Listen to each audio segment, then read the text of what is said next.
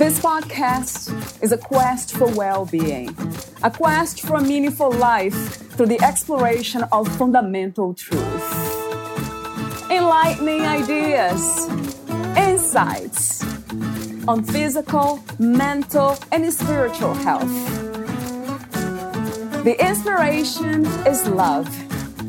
The aspiration is to awaken new ways of thinking that can lead us to a new way of being well. Welcome to Body, Mind, and Soul Healing Conversations.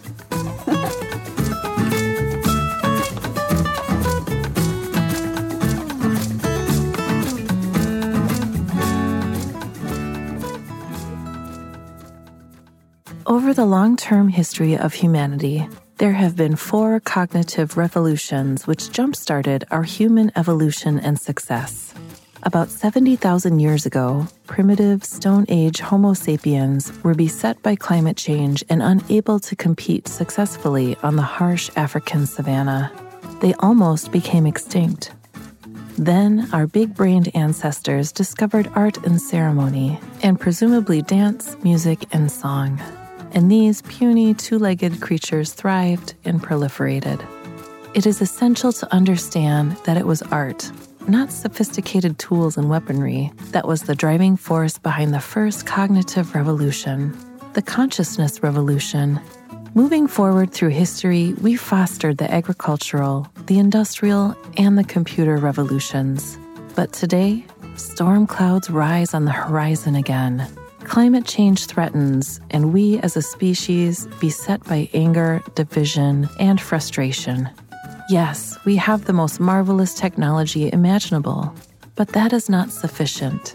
We need a second conscious revolution based on positive thinking, love, cooperation, dance, music, and art to provide us with the human power to endure and prosper, writes John Turk. Valeria Teles interviews him, John Turk, the author of Tracking Lions, Myth and Wilderness in Samburu, The Raven's Gift, a scientist, a shaman, and their remarkable journey through the Siberian wilderness, among other titles. John Turk earned a PhD in organic chemistry in 1971 and was nominated by National Geographic as one of the top 10 adventurers of the year in 2012. Between these bookends, John co-authored the first college-level environmental science textbook in North America, followed by 30 additional texts in environmental, physical, and earth sciences. At the same time, he kayaked around Cape Horn and across the North Pacific from Japan to Alaska, mountain biked across the northern Gobi in Mongolia, and made numerous first ski descents and first rock climbing ascents around the globe. During extended travel in northeast Siberia, John's worldview was altered by Mulinat, a Siberian shaman, and his later books reflect these spiritual journeys. John has published 4 trade books: Cold Oceans, HarperCollins, In the Wake of the Jomon, McGraw-Hill, The Raven's Gift, St. Martin's Press, and Crocodiles and Ice, Ulakan Press. Tracking Lions, Myth and Wilderness in the Samburu delves more deeply into a mind-body-spirit theme, supported by adventure storytelling, integrated with an anthropological view of the role of art and mythology in human development. Meet John at johnturk.net. Here's the interview with John Turk.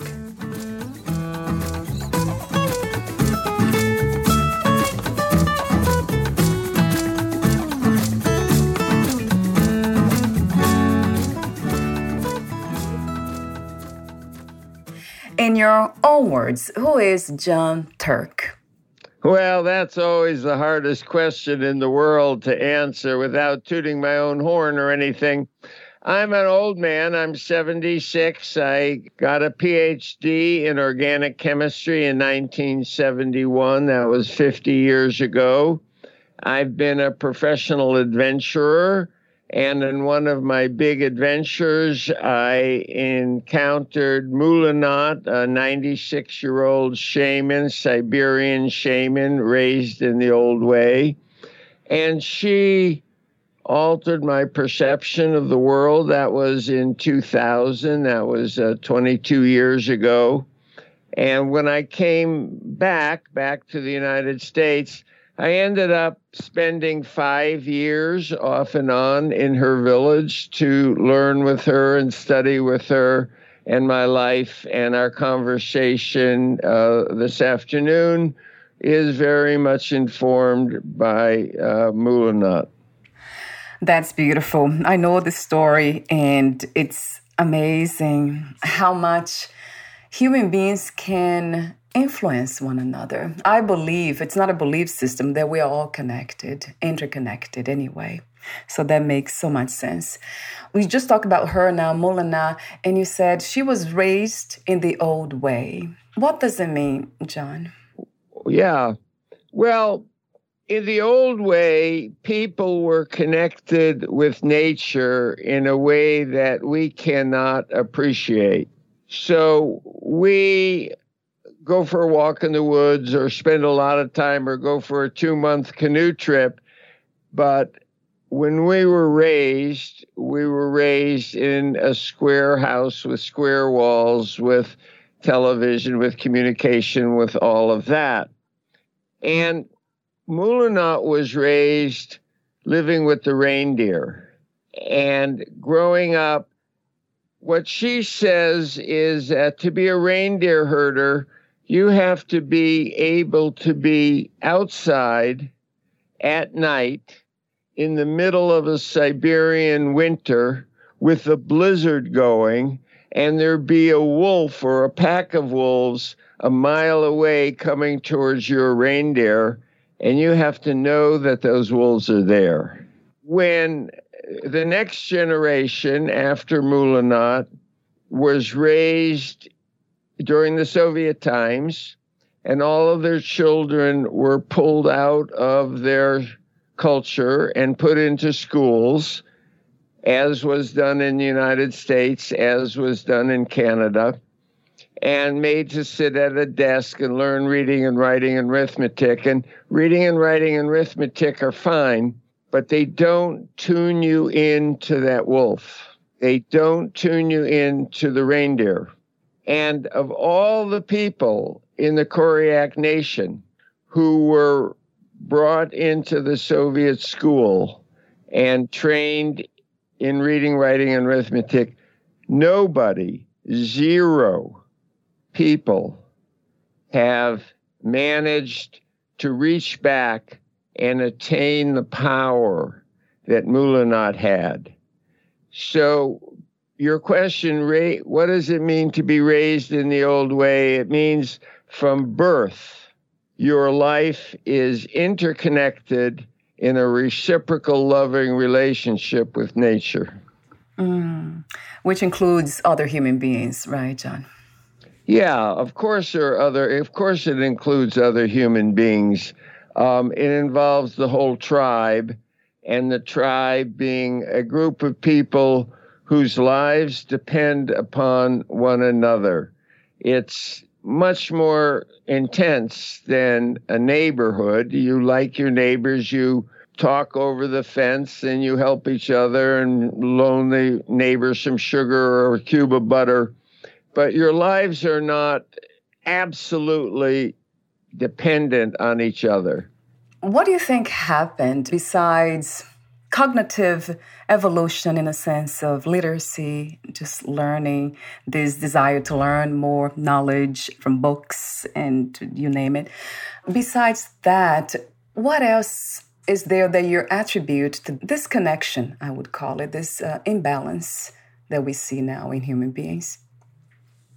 Well, every time we look at a screen, whether it be a television or a computer, and I'm as guilty as everybody, I spend a lot of time looking at a screen, we are removed, our brain is programmed to relate to the world in a different way, because the screen is not reality. The screen is a representation of reality. when I was on my Ellesmere expedition, I was 3.5 months, and we had the only written words we had was 3 or 4 pages of the Tao, little bits of wisdom, and we had no screen and no removal from nature. Now that's 3 months, not 50 years or 60 years. But in that time, and our lives were totally dependent on our relationship with nature. And at one point, we were caught by moving ice for 17 days. And for that 17 days, we sat on the beach and watched the ice. Mm-hmm. Wow. and that reality changes you. And 17 days changes you. 17 years would change you more. 70 years would change you even more. So true. It resonates true to me. I know the power of being around nature. And what comes to mind is, because now it seems like we've been so attracted and so focused on the square-like boxes-like realities that I wonder what is the antidote to moving out of that reality.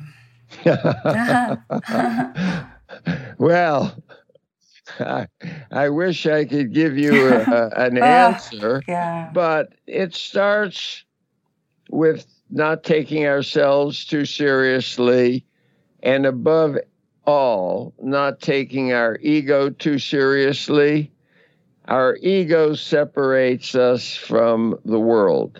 And what's important is not to be separated from the world. So anytime we get in our ego, I am this, I am John Turk, I have a PhD, I want power, I want money, I want this, then that puts us into the stories in our own head, and the stories in our own head take us away from the now, and that takes us away from nature, and that removes us from what I consider the fundamental truth and wisdom of the cosmos.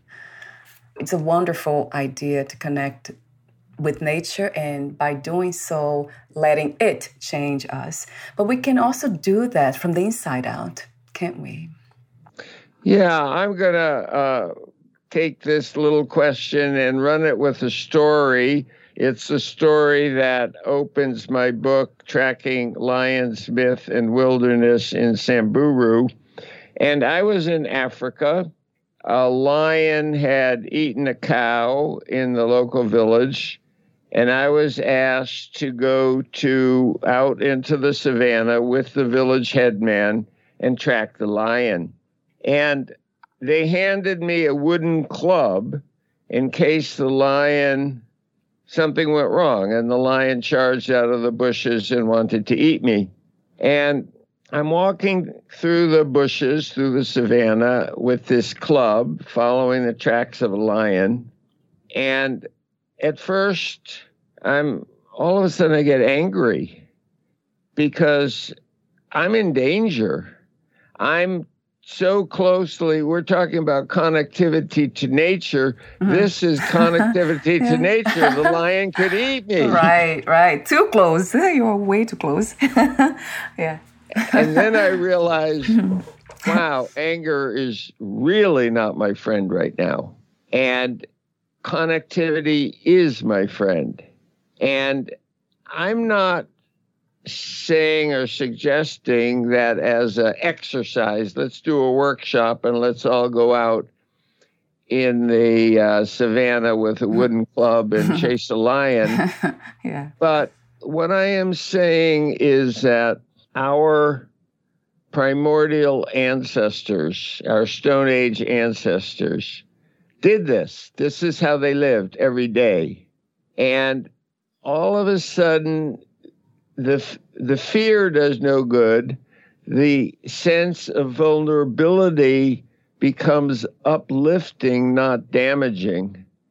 And now we live in this wonderful technological society, and it really is wonderful. I'd be dead now if not for modern medicine. It's just great to have everything that we have. But at the same time, there's chaos out there, a lot of chaos. And how do we respond to the chaos? Well, in the same way that we use now, the lion in the bushes is a metaphor. We are walking through our world, going to work, doing the laundry, taking the kids to gymnastics, whatever we're doing. And imagine yourself for a moment in the savannah, alone, vulnerable, with a wooden club, and this chaos out there, which we're using as the metaphor, as the lion in the bushes. It's climate change, it's anger, it's all of these things that are going on in society. And what I'm suggesting is that we stop, slow down, recalibrate, embrace the vulnerability. The vulnerability is okay. And then reach out to it as we would reach out to the lion, as we would reach out to another sentient being with love. As you say, love in the quest for well-being. I mean, that sums the whole thing up. I love the way you talk about consciousness and this a need for a second conscious revolution. That's so inspiring. I will read some of the passages where you talk about specifically about consciousness revolution and the need for it. You say in one instance, it is essential to understand that it was art, not sophisticated tools and weaponries, that was the driving force behind the first cognitive revolution, the consciousness revolution. And then you say, the conscious revolution, an awakening of the spirit that gave our human ancestors the inner strength to face the lion physically and metaphorically, which we just talked about. And then you said something else. You write, we need a second conscious revolution based on positive thinking, love, cooperation, dance, music, and art to provide us with the human power to endure and prosper. That's a beautiful vision. And then what comes to me is, besides those civilizations, tribes like the indigenous tribes and, of course, the Siberian shamans, I wonder if humanity at some point lived as a whole this harmonic, balanced way of being. Have you heard, John, of in history of human beings living in perfect harmony? Great. We're getting to the heart of what we're talking about. This is wonderful. Yeah. Okay, so I'm tracking the lion with armed with the club, and I wonder, how did human beings, Stone Age human beings, actually survive? So when I came home back to North America, I did some research, and what I learned was this: human beings started growing big brains a long time ago, 4 or 5 million years ago. But we did not have sophisticated tools. We had simple tools, a sharpened stone that you hold in your hand, but nothing like a bow and arrow or a throwing spear or anything like that. And we kept growing bigger brains and bigger brains. So the question is, what were we doing with these big brains? And actually, the whole experiment was not working out very well. People, human beings, Homo sapiens, were starting to go extinct. And about 70,000 years ago, the human race was almost wiped off the face of the earth. There were only about 2,000 individuals left. And then our population started to explode. So the question is, what caused our success? Why did we rise ourselves above the brink of extinction? And the answer is, when scientists, archaeologists, anthropologists look into the fossil record, they find that this success, this physical success of survival, was generated not by the invention of sophisticated tools, but by the invention of art, by mythology, by storytelling, by dance, by music. This is anthropological fact. Tools came later.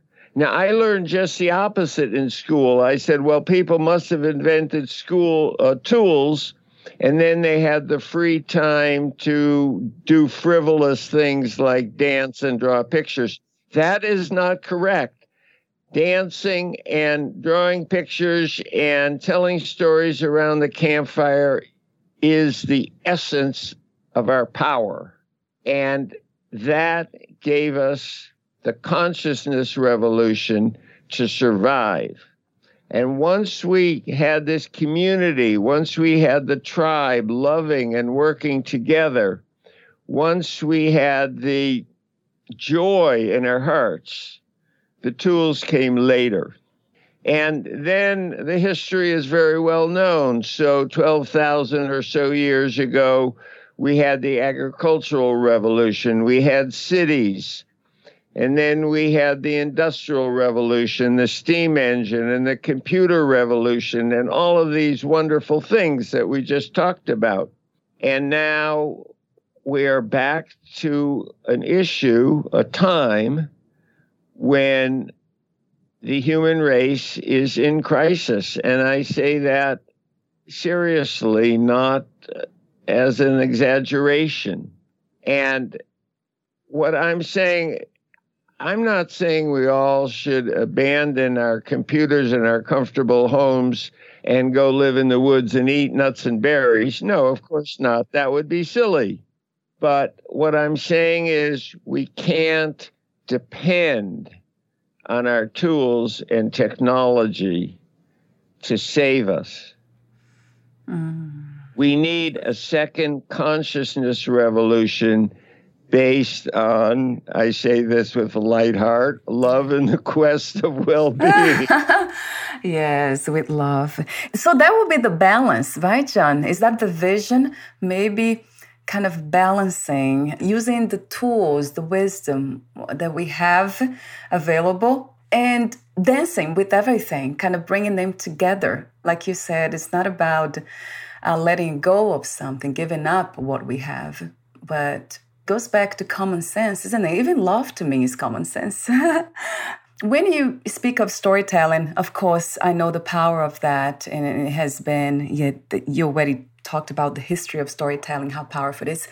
What is another way of communicating powerful messages and wisdom that would kind of reduce the chances of personal interpretation and the creation of tribes again and separation again? As we see, stories can do both, right? Connect and disconnect us.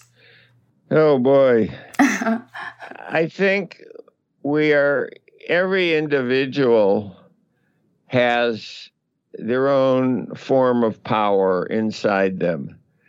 So you are different than me. I am different than you. My wife, Nina, is different from either of us. And every person has their own specialness and beauty and uniqueness. And to communicate the consciousness revolution, each person has to look inside themselves and say, where is my power? How can I communicate? Maybe I'm sitting here and you and I are talking together and putting these podcasts out to the world. Maybe your form of communication is totally different. Maybe your form of communication is raising the most wonderful, beautiful children in the whole world that will go out into the world and continue the love into the next generation. Maybe you're a musician, maybe you're this, maybe you're that. I can't answer the question generically. Right. By nature, we are storytellers. So in a way, we are telling our own stories in our own unique ways of expression by doing what we do. So with that in mind, I wanted to ask you questions about your way of expressing that message in the world at this time. You have 2 projects happening, current projects, featured film based on The Raven's Gift, your book, and then also dance performance based on the Tracking Lions, Myth, and Wilderness in Samburu. So talk to me for a moment about those 2 projects, John. Yeah, well, The Raven's Gift, thank you. The Raven's Gift is a story about my 5 years with Moulinot, and it became a very intense and personal relationship because I had an old injury that had been repaired surgically in Western medicine. But when I was in Siberia, something went wrong, I don't know, and I couldn't walk. I couldn't stand up. And yes, if I could have called a helicopter and been flown to a Western medical hospital, I would have done that. I was afraid. And Moulinot had me envision a journey to the other world. Basically, she got me up. I took off all my clothes. I was naked. I was standing on one leg. I was in the pose of flight, one hand behind my back, the other hand out in front of me, to fly to the other world, to talk to Kutka the raven, who would then fly to the woman who lived on top of the highest mountain, and she would heal me. And she did. And then I spent the next 5 years, not continuously, I was back and forth a little, but I spent a tremendous amount of time in that village trying to understand how that came to be. What was the source of that power? And that's the subject of The Raven's Gift. And of course, I don't have an answer. I'm not going to come to you like, oh, well, I went out there and I found a secret letter under the stone and I can give you the answer. No, it doesn't work like that. But I did learn that the Koryak people base their power on a triumvirate of the spiritual journey, the shaman, the hunter, the pragmatist, and the tundra, the reciprocal relationship with the earth, which is what we've been talking about for the last half hour. The second book, Tracking Lions, Myth, and Wilderness in Samburu, comes into the next question is, why is there so much evil in the world? And this is a tricky question to tackle in my last book. I'm an old man, and you're like, whoa, here we go. Yeah. But the problem is that storytelling and mythology and dance and tribalism brought us together. But then powerful people, when we were concentrated into cities, hijacked. They stole the truth. They stole the Power Stone. The Power Stone is crying because it got stolen. It got locked in a vault away from us. And they used the power of storytelling to generate evil, to generate hatred, to generate anger. They're doing it today. And I think we have to understand and look at what's going on and say, that is a hijacking of the old truths. That is not the old truths, and we have to defend ourselves against that. Yeah, and that makes me think about, you probably have heard this before. It's a very simple metaphor for life itself, that we can use a knife to cut an apple and eat and be healthy, and also to kill someone. So it's interesting how it's almost like it is the essence of, or the fabric of this reality, isn't it? Duality. We have access to everything just the way it is, but then it's what we make out of it. It's what we choose, if there is such a thing as choosing, which I don't believe in free will. We choose to use whatever it is to do whatever we want to do. But then the question is, if there's no free will, which I don't believe in free will or choice, individual choice, I wonder why life itself happens in this way, this dance of opposites. And freedom, the energy of life itself, it's free. So it does whatever it wants it to do.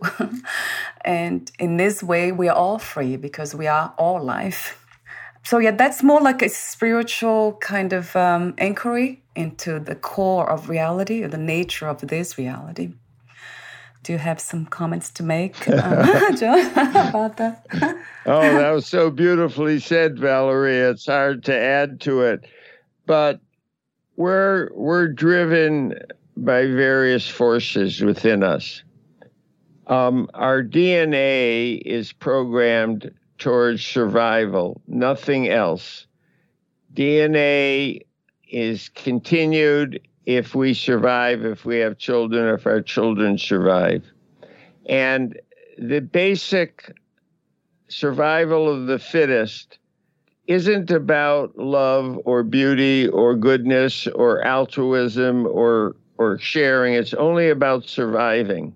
But at the same time, we also are endowed with this wonderful brain, the cerebral cortex, that can see a good way, that can see the value of love, that can see the value of joy and compassion and being good to your neighbor, and can see how destructive anger is, not to other people. Yeah, of course, anger is destructive to other people.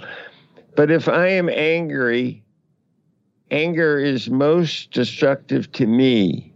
And so the answer to your question in a roundabout way is that, yes, our DNA might tell us to join a tribe and get angry at somebody, but we, like you say, it's a balance of opposites. It's a complex relationship, but we have the power to step outside of our DNA and to journey in a direction that brings not only love and peace and joy to the world, but love and peace and joy to ourselves.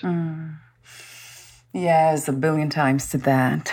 So I could say that the conscious revolution you speak of, it is a spiritual revolution, isn't it?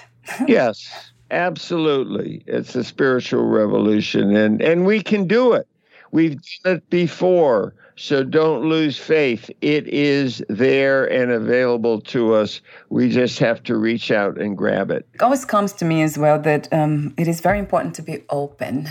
We are almost at the end, and I do have another passage that you say that's beautiful. Without Mulana, I needed another helper, a guide to show me the way. I chose nature herself because nature tells no stories. Nature is presence. Yes, nature creates clouds that rain on your parade. This part is funny. I know that. But the rain has no intent, no anger. There are no good things or bad things that happen in nature. Just presence, just the now. So you say here, yeah, there are no good or bad things in nature, but just what's happening, just this moment in what's present. That's like the ultimate spiritual, to me, realization, and it's beautiful. Thank you so much, John, for being you. Again, being open. Valeria, thank you so much for being you, and thank you for honoring me with this, our third podcast. I feel deeply honored. Yeah, thank you for your presence in this reality. My last question is, before we say goodbye, I do want to ask you one more question about Healing. That's a word that I use a lot for the podcast and everything I do. For some reason, it comes to me a lot, that word, and I keep using it, healing. What is your interpretation of healing? Well, healing, Buddha told us very clearly, and life itself is very clear, that life has bad things that happen to us. And this is inevitable. We can't expect or want everything to be perfect in some imaginary narrative of what perfect is. Suffering is, physical suffering is inevitable, but mental suffering is not inevitable. It's how we react to it. So healing, I think, it would be dangerous to say that healing means I never get sick. Healing means I never stub my toe. Healing means I don't get old. That is not what healing is about. Healing is about what we've just been talking about, the consciousness revolution, being in the now, being centered and joyful, whatever happens.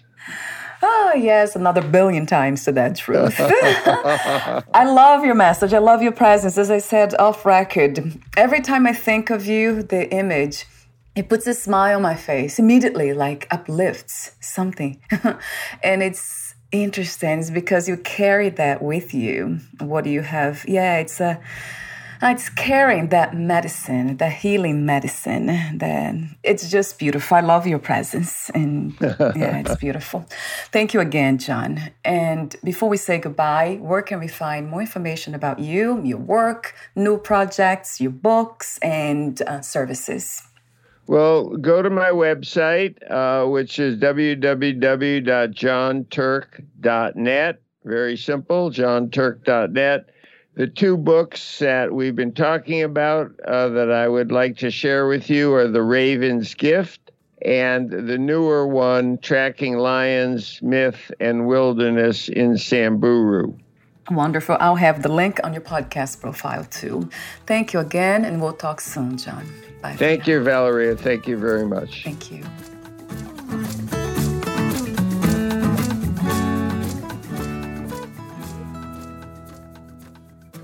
Thank you for listening.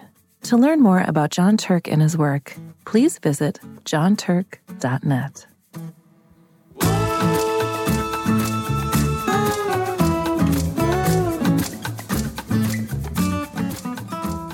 To learn more about this podcast, please visit fitforjoy.org/podcast. Thank you again for listening, and bye for now.